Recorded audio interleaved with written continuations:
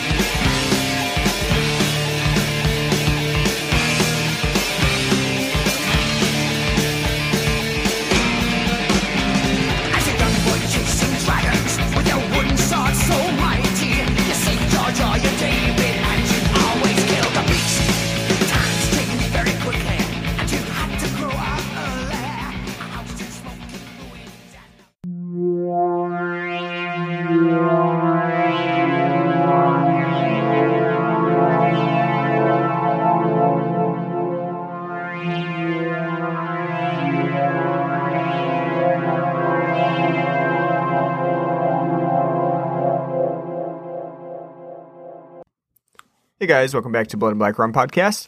I'm Ryan from Cultsploitation.com, and I'm joined with my co-host Martin. How's it going? And we're back again with another episode, and this time we're doing a Giallo film, which was the whole point of starting this podcast in the first place. Got a little sidetracked. And yeah, as you can see from the past part of our, audiography, I'll call it, we haven't really covered many Giallos at all. I think we did Tenebrae, and... Did we do any other Giallos besides this? Solange. Oh, yeah. What have you done? Solange, and then, we've done a couple. Yeah, we did a couple. Because we did another one after that, or before that, and I keep drawing a blank. Yeah, we've done so many episodes now, I don't even remember. I think we've done at least 5, actually, Giallo episodes. That's possible. I just, I'm drawing a blank on the ones that we've done right now. But I do know we did Tenebrae, because that was not too long ago. I think we did that even after What Have You Done with Solange? Yeah, I think that's true. Yeah. So if you go back through our listening history, though... And it's funny, too, because our first episode was a spaghetti western. Yeah, which kind of fits into the bill. No, I know, but it's like, hey, we're starting off, we're going to be Giallo type stuff, and, what do we do? Well, we're going to do a spaghetti western. Yeah, I think that fits in a little bit better. Though it does sort of fit the motif. Yeah, that one at least fits in a little bit better. But yeah, we've done a lot of horror, but we haven't really done many that are Giallo films, especially considering our namesake, named after Mario Bava's Blood and Black Lace, which at some point we'll get to. I don't know when. It'll be a special episode. Yeah, that'll be a special episode. Not the 100th that's coming up next time, but... That's right. Yeah, because this is episode 99 right now. So today, like I said, we're doing a Giallo. We're doing Dario Argento's Phenomena from 1985. Phenomena recently got a release on Blu-ray and a special Steelbook edition from Synapse Films. I did not buy the Steelbook, as you'll find out in this episode, because I've never seen Phenomena before today. So time for me too. Yeah. I have heard of it. That's about it. Yeah, I've definitely heard some things about it. I know about it.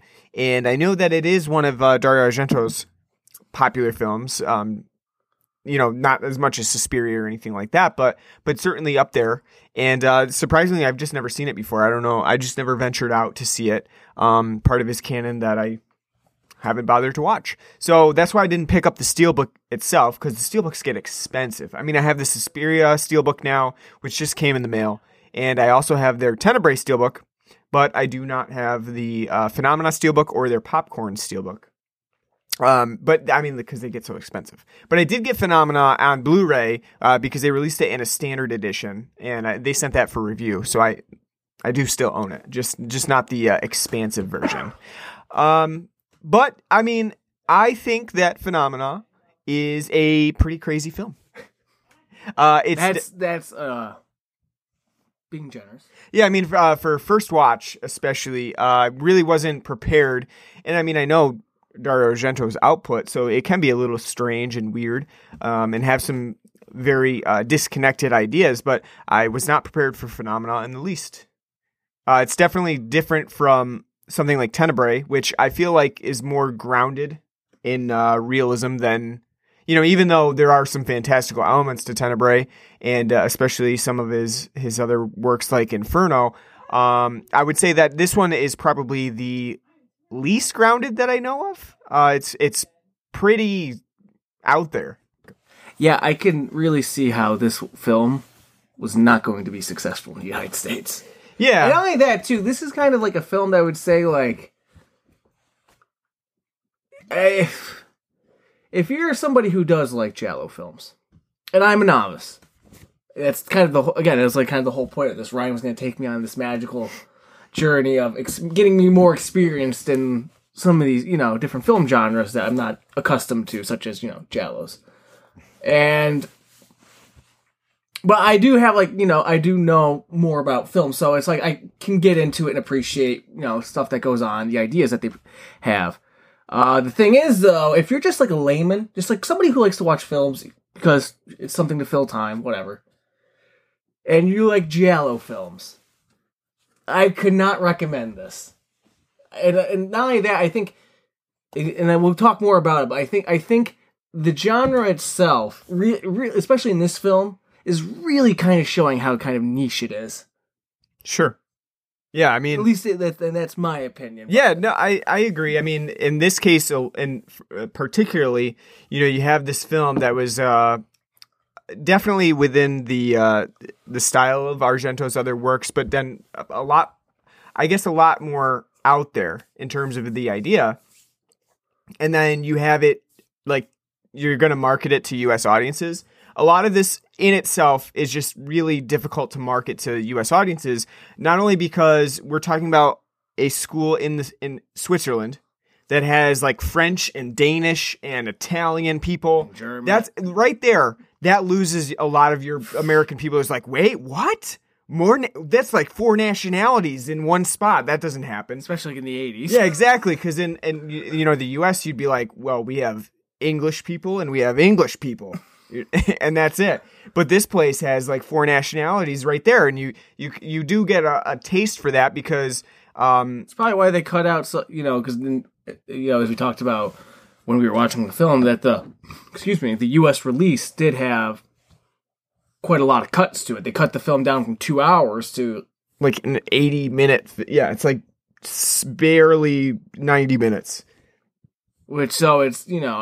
Which I can understand why, because again, we'll talk about. I do think the film could use a little bit of editing magic. Sure, but at the same time, it's almost like, what the hell's left in the film then? Yeah, I mean, obviously, Phenomena is the regular title, and then the one that was released in the United States was called Creepers. Terrible name, too. Which that's very generic. Phenomena would like, at least, especially like the poster that was released, that looks great. If I was like just like a regular moviegoer and I was like, and I liked horror films and I saw that in my local theater, but maybe I'll go see that. That looks interesting. If it's just like a generic poster that says like Creepers on, I'm like, I would say that even like Creepers itself just sounds, just too. It doesn't really showcase what this film is about at all, right? Because if I see the word Creepers, I'm thinking maybe like a monster movie or some sort of like Animals Gone Wild sort of thing, and it's not that at all. So I think right there you're setting your audience up for a letdown. Yeah, like at least going into it thinking like something totally different than what they're actually going to get.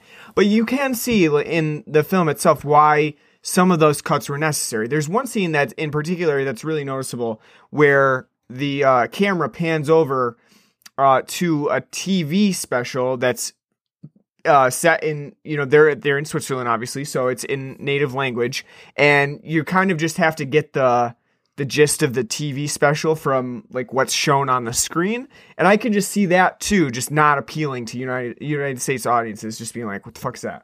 It's not in English, so I don't care about it. So just things like that, that are the kind of a language barrier or a cultural barrier, just wouldn't work as well.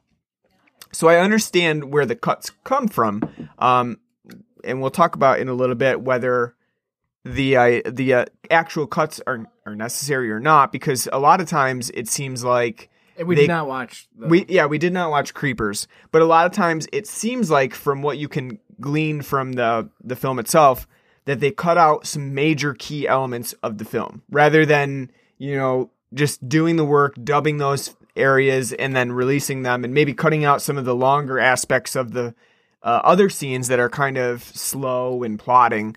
They cut out some major points that would make it even more confusing because Phenomena is not really a straightforward film. And so cutting out those key moments seems like a misstep on the editor's part. But let's take a break before we really get into Phenomena. We have a lot of stuff to discuss. It's certainly a film that has a lot of potential for making fun of things and then also really trying to discuss and decipher what Dario Argento meant by some of his scenes in there. But first, let's talk about some of the beer that we have on tap for today. So we'll be right back. Stay with us. All right, guys. So we have 2 beers on tap today.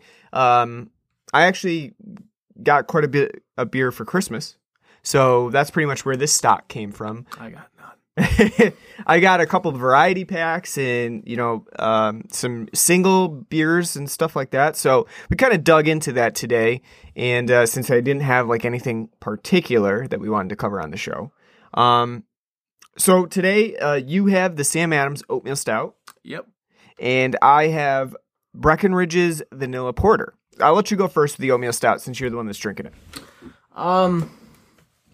So I think it's part of their winter pack, which I haven't bought, which I really should because it's the only way I've seen Old Fezziwig available this year. I think it's the only way you can get it. Which is really terrible. It's a crime against humanity. But I chose this though because I don't know about everybody else that listens, but it's been colder than a fucking witch's tit around here of late. Yeah. Highs being 0 degrees. I mean, my washing machine tubing broke because of the cold and rusted off, so it's been pretty fucking cold. Yeah. That's another thing that's been pissing me off, too, is all the salt that they've been laying on the ground, even on, dry days. Because it's my car's going to be rusted, Oh, yeah. to nothing. Thanks. I'd like to wash my car, but it's -5 Yeah, now. you can't. So, but anywho, so I chose the Oatmeal Stout because it's the perfect time to be having one. It's cold out, and what better when you get home and you're cold and to warm up by the fire and have yourself a nice hearty stout. And I don't think I've actually ever had Sam Adams Oatmeal Stout. No. I don't think it was in their pack last year. No, I don't believe so. I think this is... I think they had the chocolate Bach. Yeah, I mean, that's part of the pack this year as well, but I don't think they had an Oatmeal Stout at all. This is the first year that I've ever seen an Oatmeal Stout, I think. I think I've seen it from them before, but I don't think I've ever had it, though. If I did, I don't remember it. And from having it, I will say it's pretty good. It's not too memorable, though.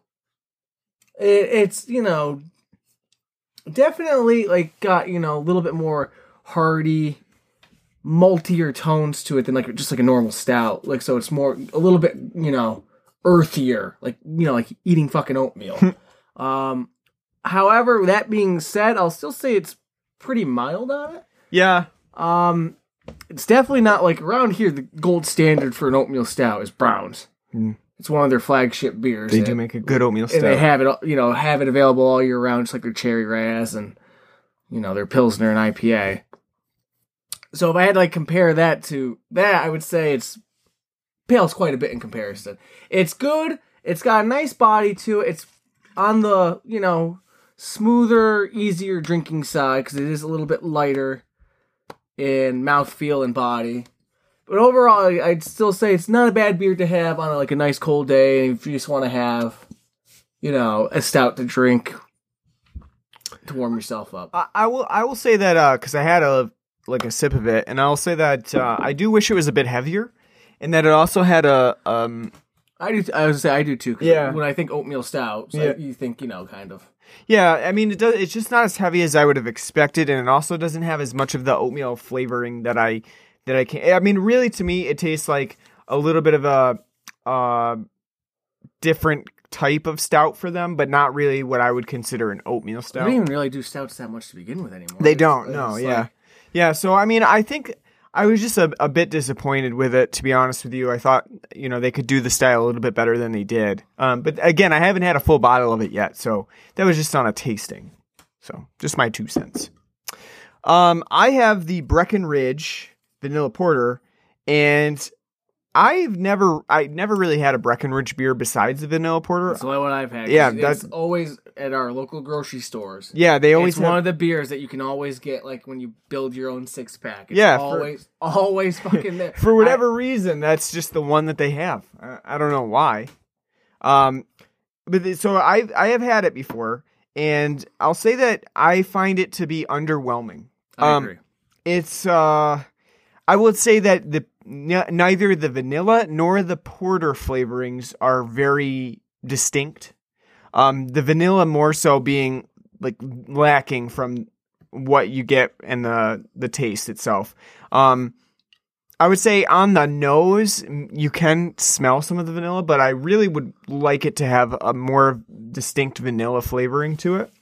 I think, because I have had that before too. I think because it is such a very like light porter. I think if you want to like add vanilla to like a stout or a porter, you gotta up the body itself of the porter or the stout to make that vanilla more welcome. Because if it's like a light porter with the light vanilla, it's like, okay, yeah, it's right. I think the contrast of like the heavy body of like a porter or a stout with the lighter flavoring tones of a, vanilla, that freshness would make for a much better beer. Because I think you're right, it is underwhelming. It's like, okay, I get a little bit of the vanilla. It's not that great, and then the porter itself is kind of below average too. It's very Yeah, I would say I think they definitely need to make the porter more robust, because you're right. You don't want like an overwhelming amount of vanilla where that's all you can taste either. So, if you had a lot of vanilla and a light porter, I mean, it's going to be like drinking vanilla syrup or something like that. But I would say that neither of them in this beer right now are particularly noticeable. Vanilla on the tongue a little bit, but I think that the porter just needs to be heavier. I get what they're going for here. They're trying to make a light and drinkable porter. But in some senses, I don't really think that that sort of thing goes together. If you're buying a porter or a stout, I don't really think you're like, well, I want this stout and porter to be light. They kind of are at opposite contrast. So I don't know really what the market is for that sort of thing. So it's almost like they should call it Porter Light, because it is for like maybe some of those people who aren't sure about getting a porter, so they start out here. I mean, it's probably a good starter porter, but I would just say that it's fairly underwhelming for people who have had really good porters before. But other than that, I guess I would not recommend it, but I wouldn't go out of my way to get it either. And we don't have to, because it's readily available when you make a it's funny too, 6-pack. You can't find it in like 6 or 12 packs, but you can find it in the singles. I mean, you literally cannot find any other Breckenridge beer around here besides this in singles. It's so weird. I don't know if the Breckenridge people are just dropping off like an entire trailer truck full of singles and like, Mark, I don't know, put them out. You know what I mean? It's really strange, but for whatever reason, they're only available in singles.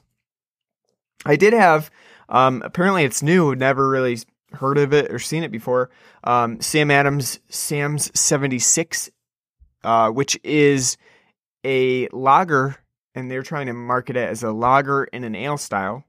And I would say that this is like as traditional of a lager as you're really going to get from Sam Adams. It still has a hoppy character to it, and if you have any of those beer drinkers who really only stick to the major brands like Budweiser and Coors, they're still going to say, it's a little hoppy, it's a little too bitter. I know my dad did. He's not one for hops whatsoever. He doesn't even like Coors because he thinks I'm sorry, not Coors. He doesn't like some of the other brewers like in that style, like Miller Lite, because he thinks they're too hoppy. Are you kidding me? No, and it's. I mean, it does. I mean, to be fair, Miller Lite definitely has the best taste out of like Coors Light and Bud Light by a fucking country mile, because you do get like, I do taste some malt and I do taste a little bit of hop. But It's not like, it's like drinking pine salt. So I would say like the Sam 76 still isn't going to cater to that market. However, it's probably like going to be the lightest non-light, because Sam Adams does make a Sam Adams light, which I've actually never had. No, neither have I. I do want to try it. The problem is I just can't bring myself to do it. Because again, I like Heineken Light too. Heineken Light's a really good light beer. In fact, I like Heineken Light a lot more than I like regular Heineken. I think it just for some reason it's never as skunk. Like the problem with Heineken is not that it's a bad tasting beer. It's always that it comes out skunky most of the time when you buy it. I never had that problem with Heineken Light. So with like Sam Adams Light, it's like, do I really want to spend $18 on a fucking 12-pack of? Because as much as I love Boston Lager, I don't really go out and buy it that much because I can't bring myself to spend $18, on a 12-pack of beer that's only going to last me, a week or so. And therein lies the issue with a Sam Adams 76, because you're going to get into that same dilemma. Can I really justify spending at minimum like $14.99 and at maximum probably like $18.99 on a 12-pack of a lager style that's really not very it doesn't stand out from some of the other beers. I mean, it's a little bit better than your major macro breweries, but I just can't justify it, because if I wanted to go that route, if I wanted to get a light lager style, I would just go and get like a Miller Lite, because it's cheap, it does the job, and it quenches my thirst. So Sam 76 does that same thing, but just at a higher price point. And I don't know that I could justify doing that. So I think I think it's a good idea.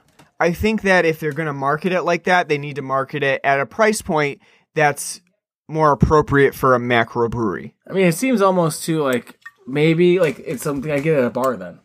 If I'm looking at a bar, because at a bar it's gonna be literally maybe just like $1 more than I think it was like. So then it'd be like, oh, I'll get the Sam 76 then instead of like a Miller Lite. Right? Yeah, I had it at TGI Fridays. They did not have it on draft. It was only in can form, and I believe it was only like $4. So in that sense, you're right. If you get it at a bar, it's very inoffensive, and it's relatively cheap for what you're getting. So yeah, maybe that's the market itself, is like you're out and you don't really want to get a heavy or expensive microbrew, so instead you go for the Sam 76. So I could see that, I guess. Other than that, though, I've never seen it before, so that's why I had to try it at TGI Fridays, even though I was looking for it the other day too. I was going out to the one beer shop and I didn't see it out. So even though I generally at bars I tend to stick to draft, it was in a can, and I said, well, I guess I'll try it. I would give it a shot. If it's in a can. And I don't know if it's like out and about on tap or anything like that right now. It's the only place I've seen it, so it's an interesting experience to say the least. In other news, dead of winter right now, everybody's releasing their fucking spring beers. Cold Snap was on tap at TGI Fridays. I've seen Saranac's spring pack. I've seen Harpoons. Yep, Harpoons was out. I saw that. Sam Adams. Oh, so fucking annoying. For sure. I'm not in the mood at all. Get back to me when it's March and we're kind of sorting out when spring is going to come. Because at the rate it's going right now, it may not be coming till the middle of May. Yeah, I feel like even now the spring pack's even earlier than it was. Yeah, like last year. Well, it's like every year. It's the same thing with everything. I saw Harpoons before Christmas. This is ridiculous. Yeah, it's crazy. It has to be left over from last year, and they just shoved it on. Didn't the look shelf. like it. Shoved it on the shelf. Maybe somebody will buy it. Hey, Merry Christmas. Here's some Harpoon spring it. It didn't look like it, but. All right, what do you say we get into phenomena? Let's do it. Let's do it. I am excited to talk about it. It's going to be a fun talk. All right, let's try to break down the plot a little bit here. So we have it's out there. I mean, it's pretty hard to do. All right, so you have Jennifer, played by Jennifer Connelly, which is kind of surprising for an Italian film like this. But anyway, you have Jennifer Corvino, the daughter of a famous actor, Paul Corvino, who we never actually get to see. She's been sent off to a Swiss, actually they call it Swiss Transylvania. which is I've never heard that term before, but apparently it just means scary place in Switzerland that has some pretty crazy winds, but we'll get into that in a second. She's sent off to Switzerland to attend an all-girls school, and that all-girls school just happens to be the target of a killer who's been murdering women her age and stealing their bodies and taking them somewhere. They don't know where they are. Apparently, the cops aren't really doing much of anything. There is an inspector in this film, Inspector Geiger, but he doesn't do much of anything throughout. Well, because he's not played by John Saxon. That's true. That's true. This movie John Saxon gets things done. Anybody else, they just kind of lollygag around. Incompetent. Yeah. John Saxon was on the case. This movie would be 10 minutes. That's open and shut. And I recently watched Black Christmas, and he's the one that gets shit done in Black Christmas. Everybody else is just kind of like, oh, there's a killer on the loose. Just imagine how long Black Christmas would have been if John Saxon. Yeah, I know. You'd be like, oh, okay. It'd be like a 10 episode mini series. Like, what do we do? I don't know. Like, what's going on? How strange. Yeah. So really, you're right. They need John Saxon. Unfortunately, John Saxon had already made his one Dario Argento appearance in Tenebrae. So that's it for him. He was like, no more Dario Argento after that. But I would say that like this film has a pretty poor inspector, and he doesn't get a lot of screen time. He shows up in the beginning, and then for 2/3 of the film, gone. Then back. That's probably why this film has a killer running around, like pretty much undisturbed. Just and. We'll talk about that in a second. Let me finish trying to lay out the plot before we get into anything too major. So yes, we have the school. We have Jennifer, who is someone who the killer is targeting because she has a crazy paranormal sense where she has a very strong connection to insects. For whatever reason, she can manipulate them. She can kind of see out of their eyes. She has sleepwalking abilities that kind of lead her to the killer. And this in turn leads her to Donald Pleasence's character, who is an entomologist, a doctor, a forensic pathologist, and a chimp person. He raises a chimp. And all of that in the space of, one little town, because he apparently seems to be the doctor for pretty much everything in town. It's not even really like a small town. They're in fucking Zurich. Yeah. I mean, it's. I guess it would be maybe on the outskirts of Zurich. It doesn't seem like it's right in Zurich, but it does seem. Yeah, it's like it's so strange. But it does seem like it is like kind of like where they are. Like they're right, like kind of off into the. Yeah, they're in the outskirts of the countryside, Sound of Music area of Zurich. Though that was in Austria. Yeah, right. But it's so weird too because this is why this film wouldn't appeal to Americans. Right? Exactly. The goddamn Sound of Music area. Oh, your country off. Yeah. It's so weird though that Donald Pleasence's character has all of these things because everybody uses him for like everything. Oh, you are an entomologist, a scientist? Well, let's ask you about such and such. Let's bring this woman to you who fainted and had an epileptic spell. Let's say like that, and he's like specializes in like the cycle of insects, feeding on they're like human remains. Yeah, it's like criminal criminal science and I guess it would be forensic entomology.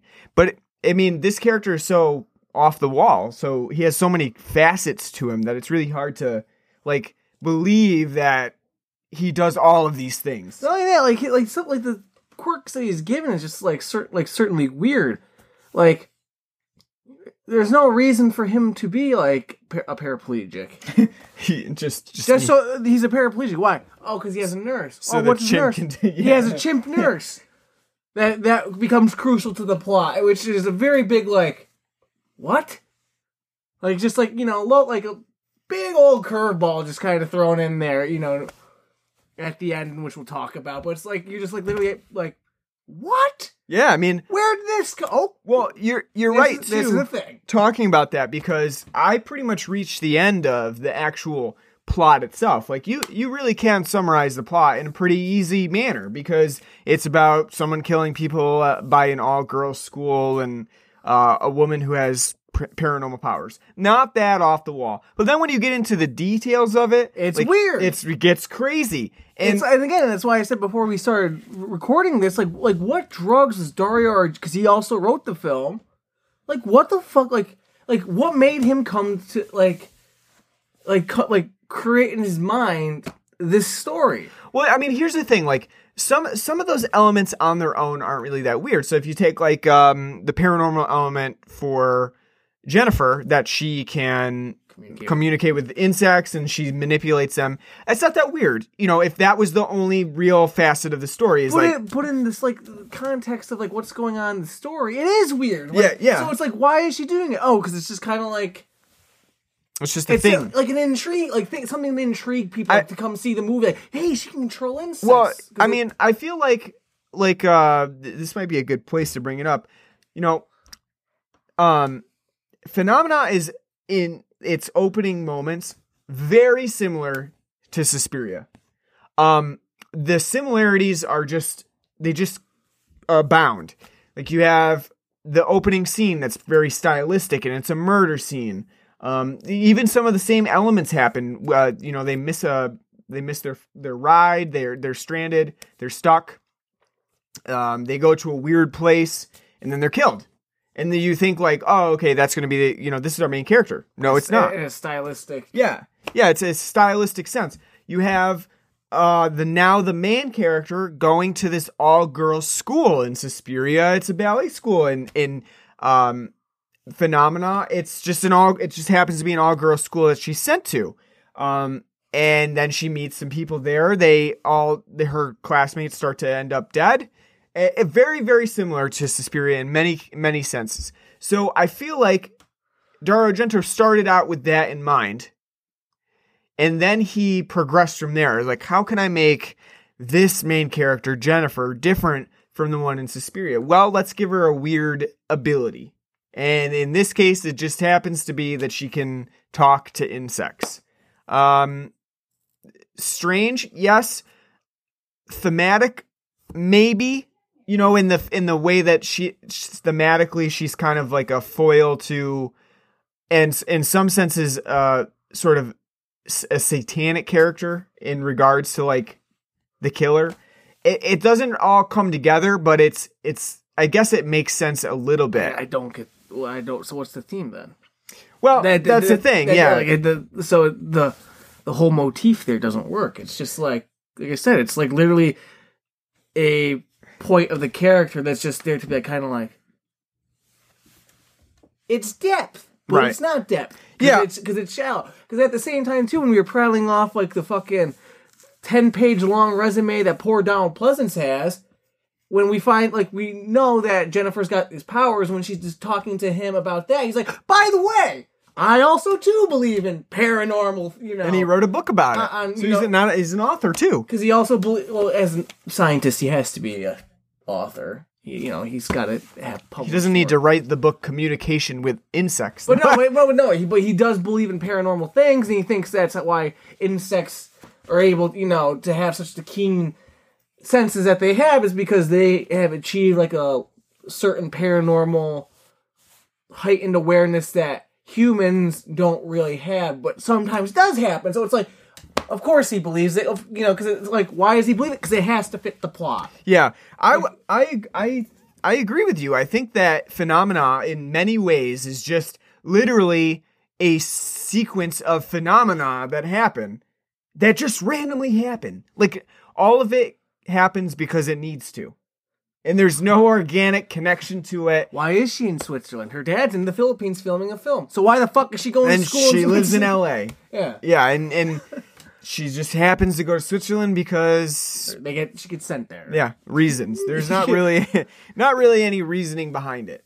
But yeah, a lot of this stuff just seems to happen because it needs to. And I mean, I would say that that's in some ways just a Dario Argento film. I mean, sometimes that does become the main crux of the film, is that it just happens because it needs to. I would say Suspiria, one of his best films, has that happening in some cases as well. But in Phenomena, it's very exaggerated. It's very, like, even if you were watching, you weren't really thinking critically about Phenomena, there will be points where you're like, how did we get to this point? Like, where was the jump from here to there? And that's why I think, like I said, like this, like after like watching this and like you being somebody who is experienced within the giallo genre and me being the layman, though I can, like, and we'll talk about more, I do appreciate this film for what it does, but at the same time, like I said, like if you were trying to show this to your wife Sarah or any of our other friends, they'd probably be like, what the fuck is going on? What? I don't get it. What? Like, what's the appeal in this? Yeah, I completely agree. I think for anybody that's, you can see why this became something of a cult film, because I could see how this happens with people who see Phenomena. They see it, they're like, that was a really weird film. They think on it a little bit more, and they're like, that was a really weird film. I gotta, like... And they watch it again, and they start to kind of pick it apart. No, that's what... So, like, even if you don't like it, and you're somebody who then watches the film and then kind of picks up on that, but again, like, that's a very, like... Especially nowadays, where people have very little tolerance for, like, things that are kind of outside the worldview and scope of, you know, their lives. I can see, like, especially now, somebody watching this, if it's not their kind of cup of tea, or like fit their kind of weird, you know, their sense, you know, their weirdness that they kind of accept, they'd be like, what the fuck am I watching? Because it's just like, I spent 2 hours, you know, like, and things just happen, you know. It's like, I would say, like, this is like a film that if you like film, this is something you may not like, but you can appreciate. Sure, yeah. I mean, I think a lot of Argento's films are like that. A lot of people are going to come out of them and be like, I didn't like that film. You know, I don't see the appeal. But the direction was pretty good. You know, and the color scheme was good, or the score. Or the Goblin score was kind of cool, or the some of the off-kilter camera shots were nice. I think you can not like the film, but then you can also appreciate what it does and its inspirations and subsequent inspirational tone for other films. But let's talk a little bit about, like, the whole bug aspect to this film. Is it really necessary for Phenomena to have a whole bug aspect? Does it really tie into the plot whatsoever? I mean, I don't think so. I think it would have been fine if Jennifer was just a normal girl.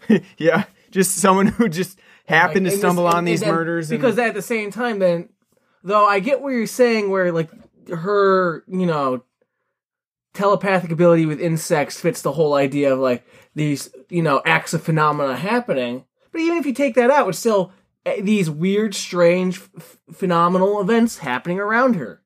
So it still fits, you know, that theme and motif. You're just taking that one element out that was kind of just put there because it comes across as, you know, it's put there for the sake of being there.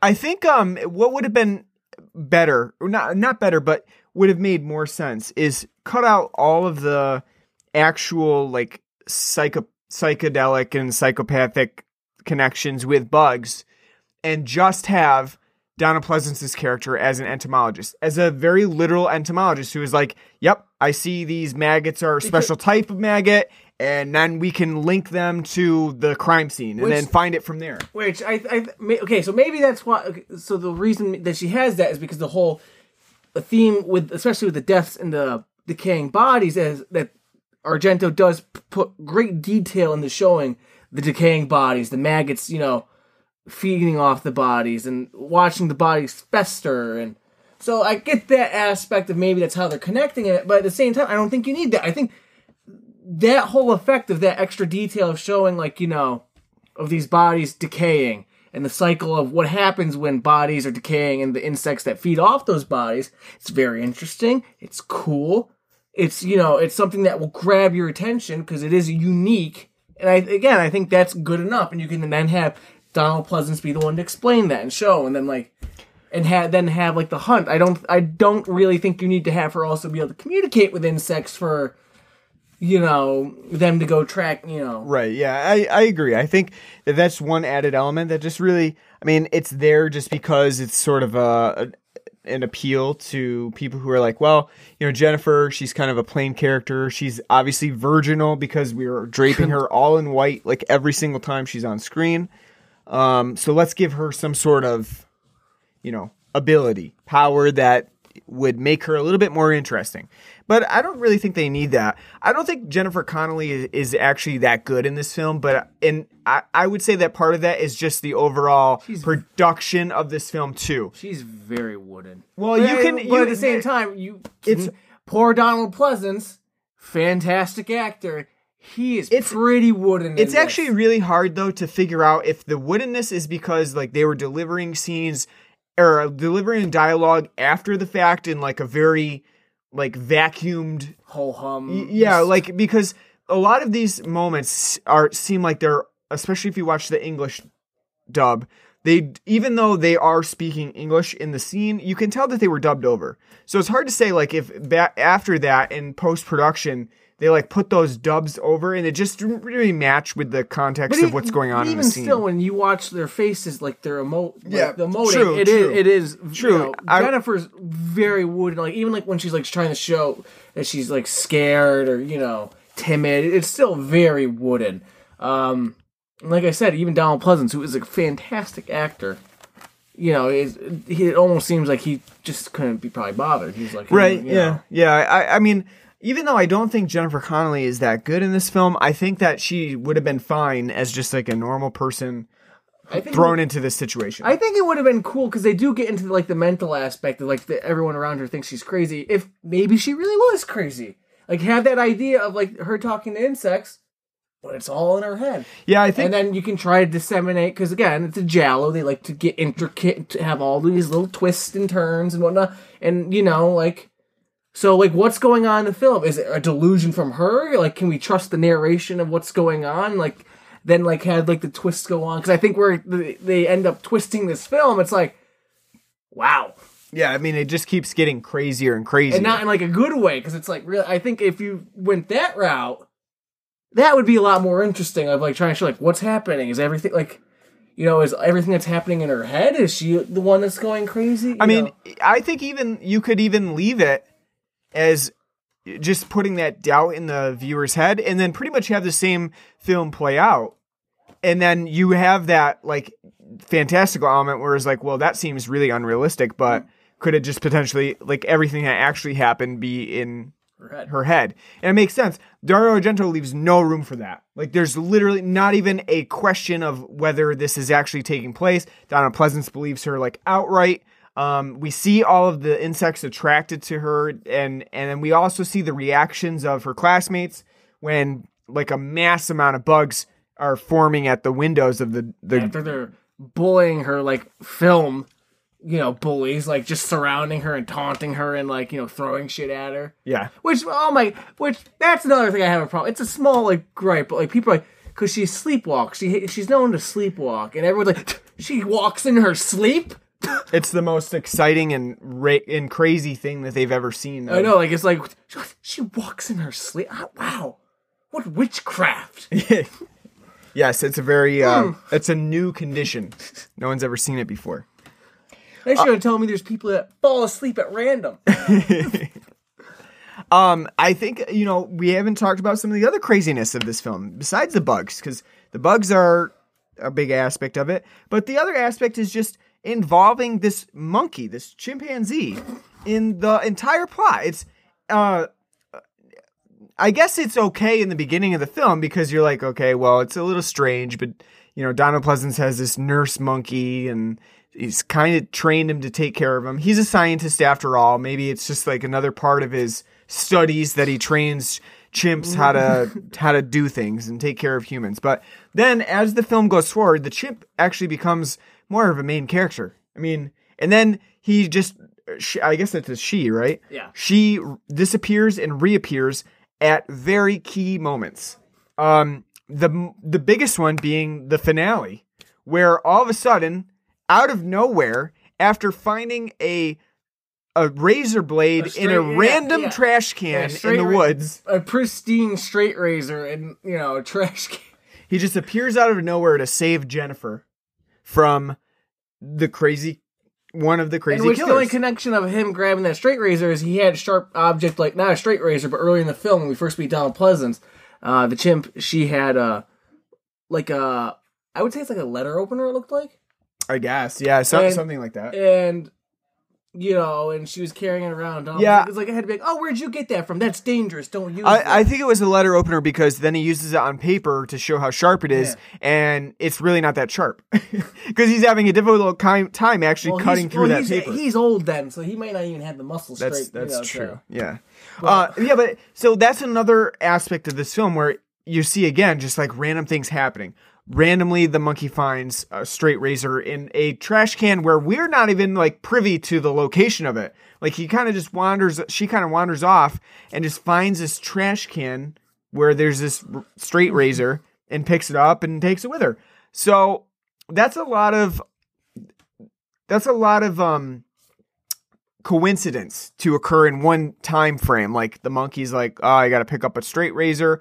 I'm going to walk over to this one random location where Jennifer happens to be with the woman that's going to murder her. It's a very convoluted way of tackling that. And one would think, with Dario Argento, there were a million other things that could be done at the end of that conclusion, like maybe Inspector Geiger pops out of nowhere, he's not dead yet or something, and actually tackles the killer to the ground.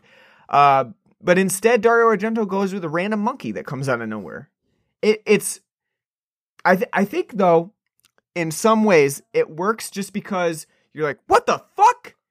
Well, if it's what you said. Where'd the chimp come from? The whole, it's phenomena, it's, supernatural, but at the same time, it's like, how much... Because, again, certain parts of this film, it's dead serious. In other parts, it's not. So it's like how much disbelief am I supposed to suspend watching this? You're kind of having an internal struggle while watching this film. Like, is it grounded? Is it not? It can't decide whether or not it's going to be grounded or not because it's constantly kind of bouncing back and forth. So once you get that opening scene, it's like, oh, I'm grounded. This is a realistic murder scenario with a killer who's from our point of view, and that's it. And then you kind of get these other elements that keep getting piled on, and then by the end of the film, you're like, I don't know if that was supposed to be taken seriously at all. One of my favorite moments in this film is just the very inappropriate use of metal songs, like power metal songs, like Iron Maiden and Motorhead, that crop out of nowhere. Inopportune. Yeah, it's like at death scenes where somebody's being wheeled out on a stretcher. You know what we need here? Motorhead! Locomotive! It's a very strange moment because at that point you're thinking well, we've been pretty close to Donald Pleasance's character throughout this whole time. And Jennifer standing there at the murder scene, seeing this and thinking well, now I know they're targeting me as well. Because they obviously that was not a female of her age that was killed. This is now the person she's been working with. So it's a very somber moment, except we have Motorhead going on. And it doesn't seem somber at all. Or, the sequence where they arrive at the school and it's you got Iron Maiden playing. Out of nowhere. Yeah, it's all very you think you're about to hear heavy metal, It's tongue in cheek and it's hard to say. Because then again, Goblin's score, for the most part throughout this film, is pretty, delicate, I would say. Jennifer's theme is pretty delicate. And then all of a sudden you have Goblin breaking into a synth techno song. With timpanis pounding and which we choir and we both like Goblin.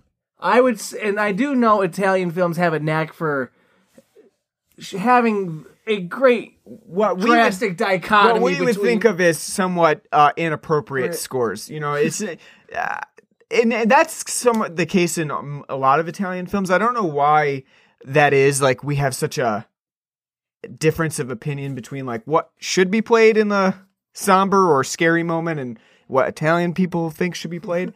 But, Goblin's always had that. Suspiria has that in some ways.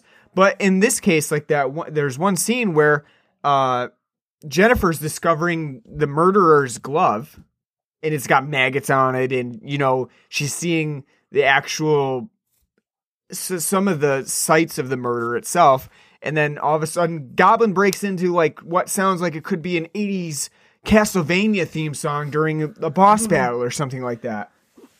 Storming Dracula's castle at the end. Yeah, it's more like getting you pumped up for a final encounter of like a double boss battle or something rather than a nice boss rush. I would say I do think the score though, like at least with Goblin's part, I don't care for the choir though. That's constantly I think especially because a lot of the time the choir that's being played with the music is inappropriate. It's like it doesn't fit like what's going on. It's like, okay, I like the music you're doing, Goblin, but did you really have to add like that, choir to it? Inferno has a similar operatic sort of. Like I would be fine with like choir elements into the soundtrack if they fit, with what was going on and didn't have like you said, like a Castlevania boss rush song going on in the background to accompany. It doesn't fit. It's really awkward and it does come off as kind of jarring and like it does take you kind of out of it. It's like because that should be a really tense moment when because they do a lot of building up and the way they shoot, showing her hand going through the bush to the glove and like a close up of the glove and like slowly, it's very like a tense, slow plotting scene, but it doesn't feel like that because you have fucking timpanis banging and a Moog synthesizer going like off the rails during that. Yeah, and I think again, like we could probably talk about this now. We talked a little bit about the 2-hour runtime of this film, and as you mentioned in that scene, you do have a difference between like what the sound is implementing for how you're supposed to feel, and then how Dario Argento shoots the scene, which is very, very, very slow, like very, glacial almost in the way Jennifer moves. She's moving through the bush. She's reaching through the bush. She picks up a glove. She examines the glove. There's maggots in the glove. She examines the glove. It's very slow. And in many scenes, there is that sort of slowness that slows phenomena down to a crawl. Often, it's so extended that like it just... In scenes like that, it does work, but no, you're right. It's like, good God, like in some scenes, like kind of pick it up. I mean, there's one scene where Jennifer's trying to pick up a phone through like it's an upper window on a door. It's not something that we have like commonly anymore, but it's like a classic upper window above the door. She breaks the window out. There's a phone on the opposite side, which her captor has conveniently plugged back into the wall so that it can be used and to make sure she doesn't miss any phone calls. And she's trying to pick up this phone with a stick. And you think she's almost got it. It's like it's been like 2 minutes of watching her try to pick up this phone with power metal playing in the background. And then she drops it. And you're like, fuck, just pick up the goddamn phone because I'm done with this right now. It's like State Farm commercial with like the other insurance. Like, I got $1 for you. Like, what? Oh, nope. Whoop. That's what that scene is like. It's like, oh my God. Like, yeah, it's not even tense in that moment though. You're just like, come on, just get the phone. I want to get going with this, The stuff, I want to see stuff happen. I don't want to see her fiddling around with a phone again. It's another thing too. When she finally finds like where one of the killer's hideouts, there's still fucking 40 plus minutes to go in the film. Yeah, well, that's not really... That's why I asked, because I mean it's her old home. Yeah. It's the killer's old home, but it's like, okay, so like we're on to something. Like that's and we're still 40 fucking minutes away from the climax. And I think the only reason like you asked at that point, because it seems like we're coming to some sort of organic climax. It's like, okay, we've done the detective work. We know about the entomologist and the fly and how, Jennifer can follow a fly. So it seems like we're coming to the end of this chase. The chase sequence of figuring out who the killer is. And then nope. Not even close, actually. And again, that's partially because of the lack of the inspector, Geiger, who's only used in specific scenarios, makes him look very shady throughout the whole thing, and eventually becomes like sort of a red herring. But that's another part of this film being really paced awkwardly, because you expect that the end is coming and the end is not even close.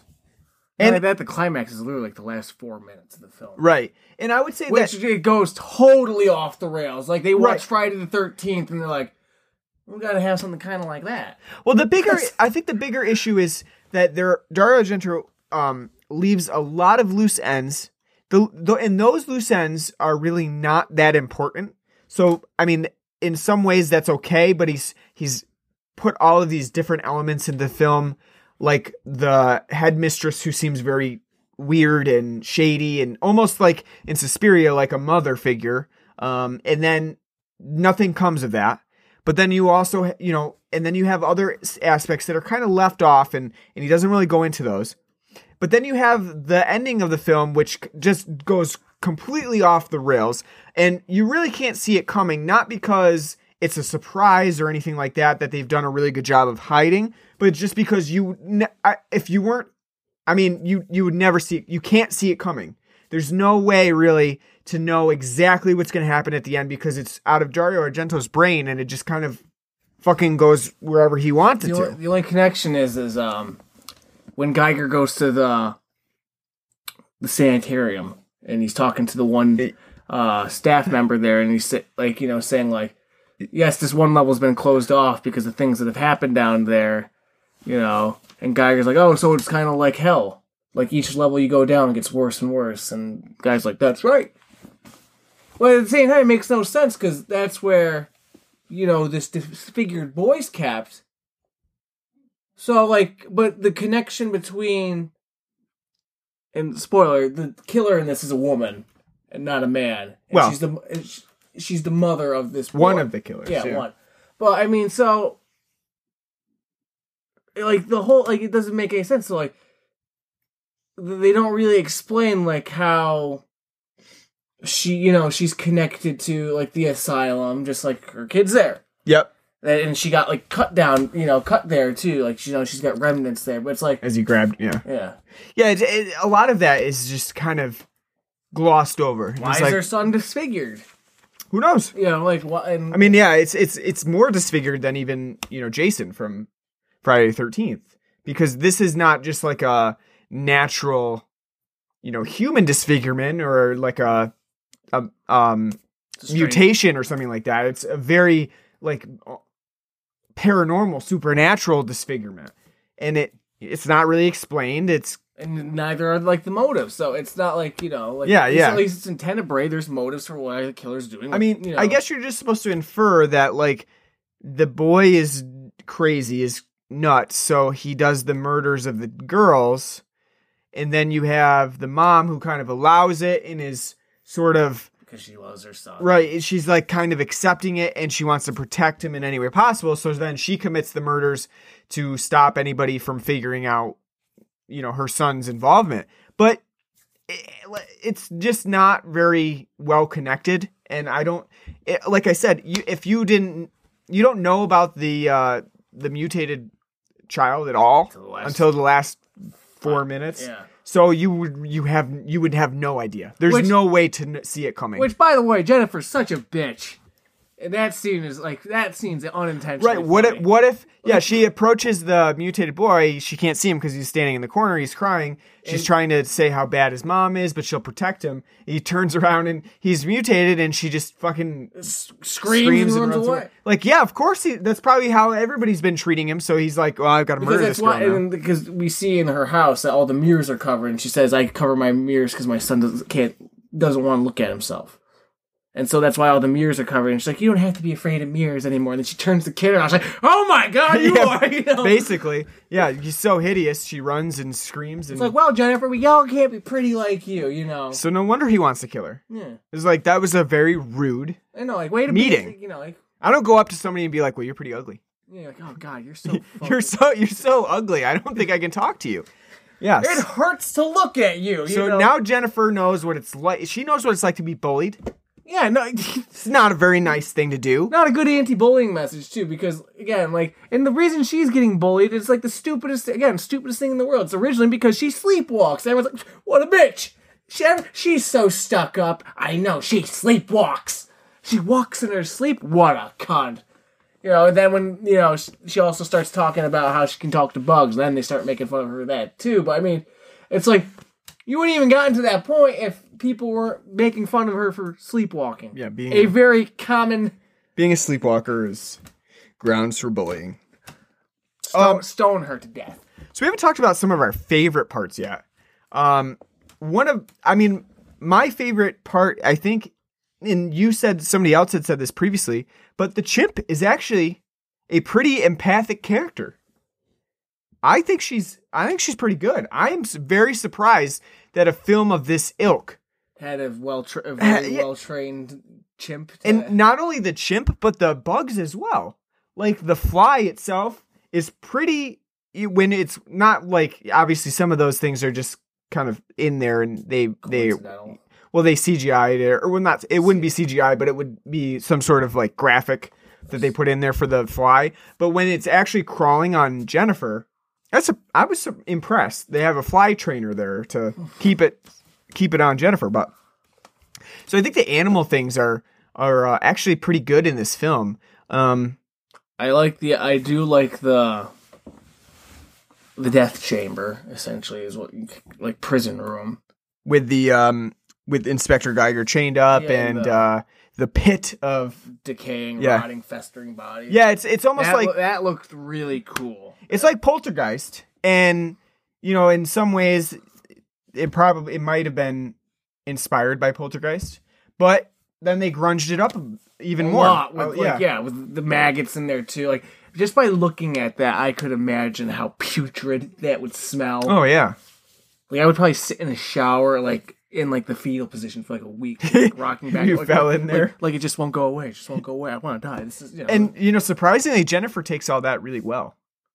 Maggots crawling on dead bodies. She's fine with it. No, yeah, too. That's one Geiger's shining moment too, because he's chained up to the wall and he's trying to get to the killer, who's just sitting there laughing maniacally, you know, like a stereotypical, like, you know, Rocky and Bullwinkle, you know, villain, like, ah, ha, ha.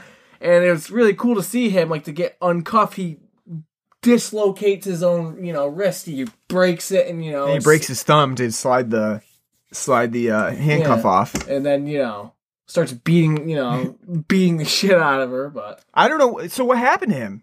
We don't know. apparently she got the best of him and made it out. which doesn't make sense though. Like, what could she have done? Like, he was on top of her, literally, like, smashing her head in. Yeah, I'm not sure. Then he just like, all right, yeah, her face looks pretty, you know. And then he left. He just, He's like, I don't know, I'm out of here. And she just got up and like, Yeah, he left.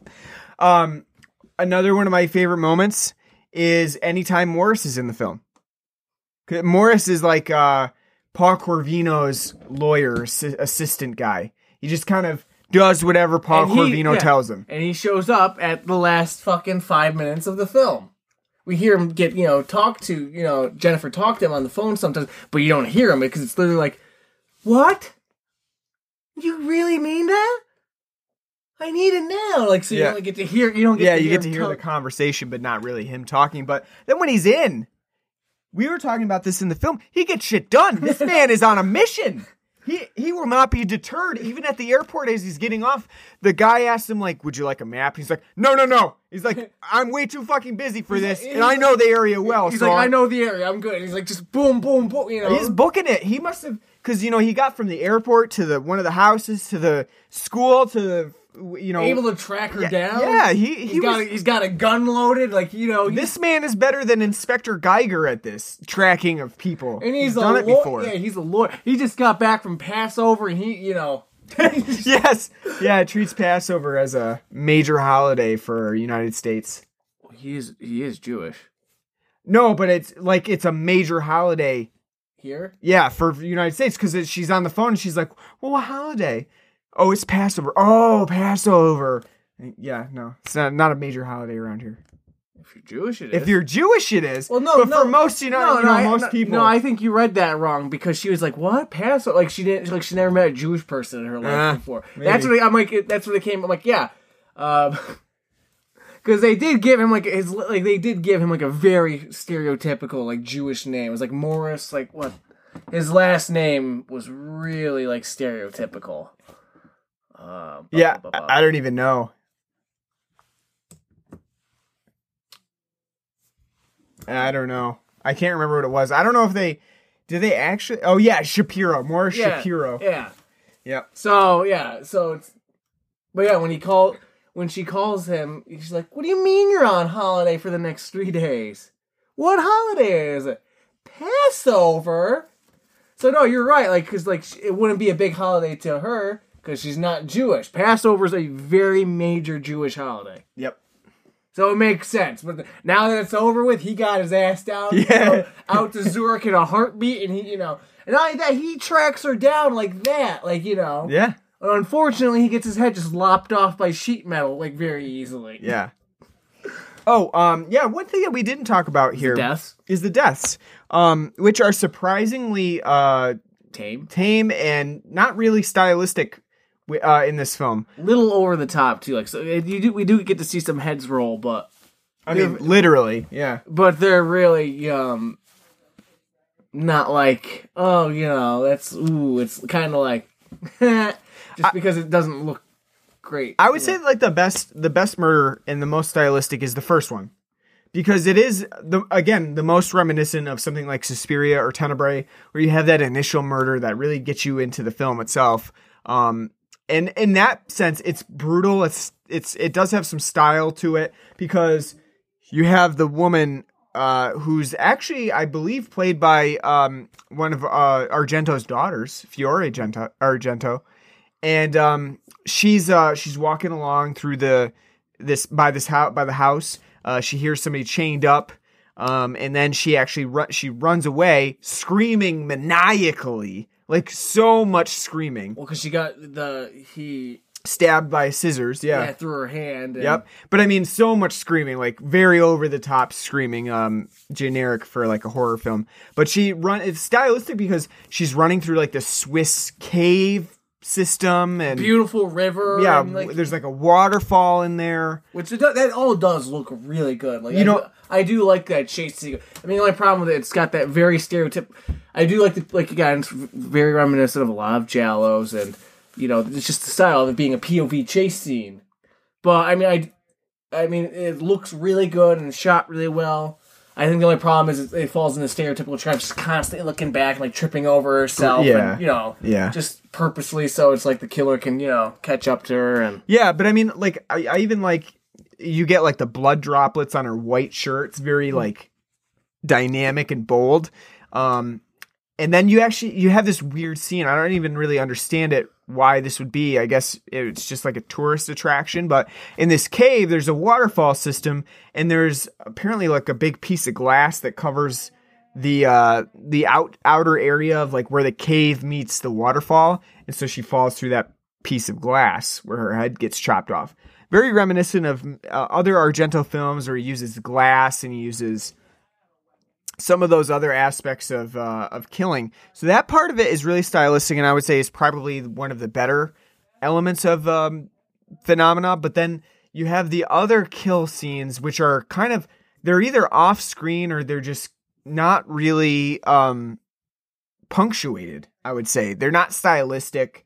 A lot of them are from POV shots, but then once the murder occurs itself, you don't really get to see it.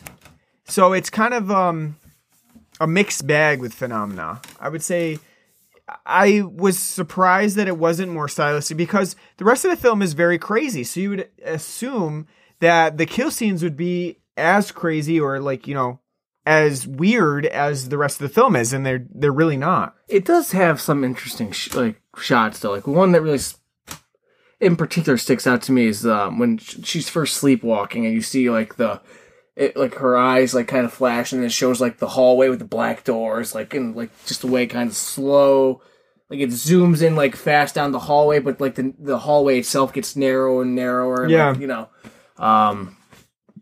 which I believe connects to like the asylum. Yeah, it does look a lot like the asylum in that. Like the asylum actually looks like a big skate park because it has like these weird sloped walls that looks like you can just like keep doing, skate down the entire hallway on. And they're really long and it's Yeah. like but I do. That's a shot that really sticks out to me. I really like that. And the other one that was interesting is kind of the overhead shot of Inspector Geiger and Donald Pleasence's character when they're in his lab. Yes. It's kind of like an overview of this whole area. He's got all these insects all around, and it's an interesting because he also has this head that he's been like observing as it gets maggots on it on his desk. So it's kind of a interesting shot from overhead that Dario Argento uses to, kind of a wide angle, the scope of the situation. But I would say that stylistically, this is not one of Dario Argento's better works in that sense. If you're looking for something like very colorful or bloody, or so I would say like Suspiria has the color for sure, and some of the stylistic deaths as well. Tenebrae has the beautiful kind of sexiness to death, because a lot of those deaths are very elaborate and sometimes like. I call them sexy. Like death is never sexy, but he does try to, make them sort of, beautiful in their own way. And artful. Yeah. Which I would agree. I would say also to that point too is Tenebrae also has a really well-rounded story where the twists and turns make sense, and the fact because it is grounded, it all fits together. Yeah, and even I would say in some ways like Inferno 2 has some of those like stylistic elements, but I would say that Phenomena is really lacking in that in either color or style, and even the substance of the plot is not as good as some of those other films. Speaking of those other films, though, I'm really surprised that this in some way isn't part of like the Mother trilogy, because it seems like it could be. Dario Argento, obviously, he did his Mother trilogy with Suspiria, Inferno, and Mother of Tears, which didn't come out until 2007. But I would say like a lot of these elements in Phenomena really match up with what he did in the other Mother films. You have your main character who goes to like the school that's led by a mother figure, a headmistress figure, and even like whoever who turns out to be the killer. She's also sort of like this mother figure. You could have easily wrapped it into the Mother trilogy. So I guess it's just the similarity in the themes that Dario Argento uses in his films, but I found it to be very close to some of his other, the Mother trilogy. But like I would say that Phenomena is probably my least favorite film that I've seen of Dario Argento's so far. I do in some ways like how crazy and outlandish and off the wall it is, but at the same time, I think I prefer some of his other films that are better grounded and more stylistic. But let's give this a rating. From a score of out of 10, what do we want to do? Out of 10 chimpanzees, what would you give Phenomena? I'll give it a 6. Despite kind of more griping about this film and kind of asking what the fuck, than kind of praising it, I still do see its value. Do I think it's very entertaining? Not really, because it is really a slog. And it does move at a very glacial pace. And I do think a lot of the elements that are included in the story are overly complicated, convoluted, unnecessary, and totally muddle the viewing experience. However, I do think there are good ideas in this film. I do think there are certain things that are done well in the film. Like, I do think that, though I haven't seen the other Argento films that you mentioned outside of Tenebrae, but I do think the cinematography is good. I do think it's well shot. I do think the direction is there when it comes to that aspect. However, I think it's a film that I would, like I said in the opening, I don't think I could recommend to people. Though I did enjoy it for what it is, even though it's a slog. The acting's wooden and things kind of, again, are very hard to suspend your disbelief on. It's definitely not anywhere near the worst film I've ever seen. So I do think, it's good. I would recommend it to Giallo fans, but most people who watch Giallos have probably seen this film. So, but other than that, I wouldn't be able to recommend this film to people who aren't really into Giallo or filmmaking itself. Yeah, I mean, I would probably go, I think maybe I would go with a 6.5. I think that there are some elements to this that just make it kind of fun. However, that fun aspect is tempered by the fact that it is just a really slow film. So I think there was definitely a necessity to edit this film down, especially for United States audiences.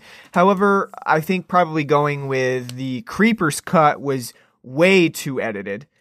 Which we haven't seen, but again, if it's that as truncated in runtime as it is, only like 88 minutes. Yeah, I mean, I can kind of assume where they cut some of the things down, especially when you watch the English version and you see some of the undubbed Italian parts of the film where it seems like they cut that out from Creepers.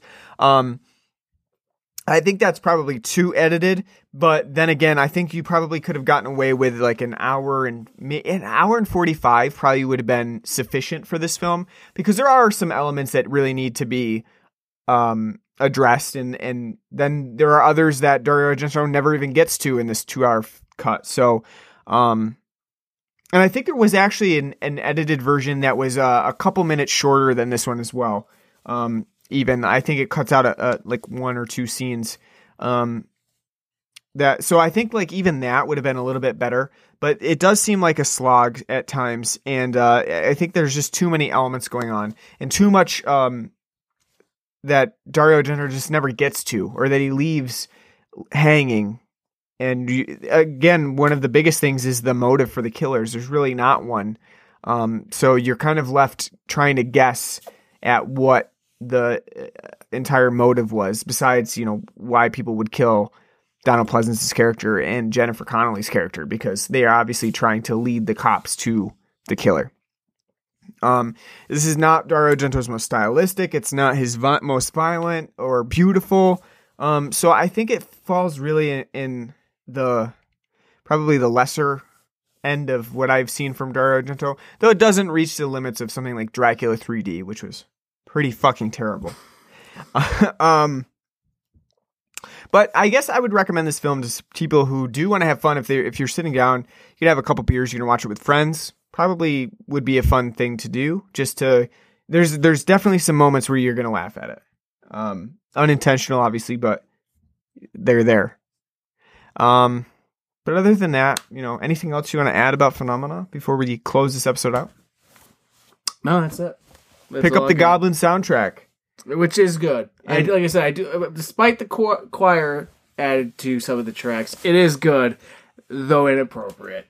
And if you can find it, find the original soundtrack as well with Motorhead, Iron Maiden, Bill Wyman. Yeah, Bill Wyman, a couple of other people. Definitely an interesting addition to the film's soundtrack, for sure. All right, thank you for listening to our finally Giallo-related episode of Blood and Black Rum podcast. Next week is our 100th episode. Is it next week, or we're 2 weeks now? Actually, 2 weeks now. Yeah, so 2 weeks from today. That would put us to, I guess it would be the 17th. We'll be back with our 100th episode, which is, are we announcing it? Are we putting it out there? Let's do it. Let's build it up. All right. Yes, we're doing John Carpenter's The Thing. One of our favorite films. Can't wait. We haven't done it and we've always wanted to. This will not be a film commentary, an audio commentary. We're not going to do that. We're just going to do a classic, review episode, but we have a lot to say about it because it's not our first rodeo with the thing. And it's a lot of fun. So definitely check back in with us in 2 weeks for our episode on the thing, which is our 100th episode. Big craziness going on. Maybe we'll do something spectacular on the show, although I don't have any ideas for that. So we'll figure it out. We'll surprise you. Yeah, we'll figure out some big plans. We got time now. Yeah, we'll figure out some big plans for that. And you can catch us on our new Podbean account. It's bloodandblackrumpodcast.podbean.com. Make sure you follow us on there. When you follow us, you will get all the updates for us.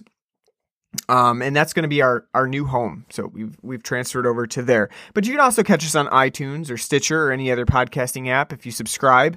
And we're also on Patreon, patreon.com/bloodandblackrumpodcast.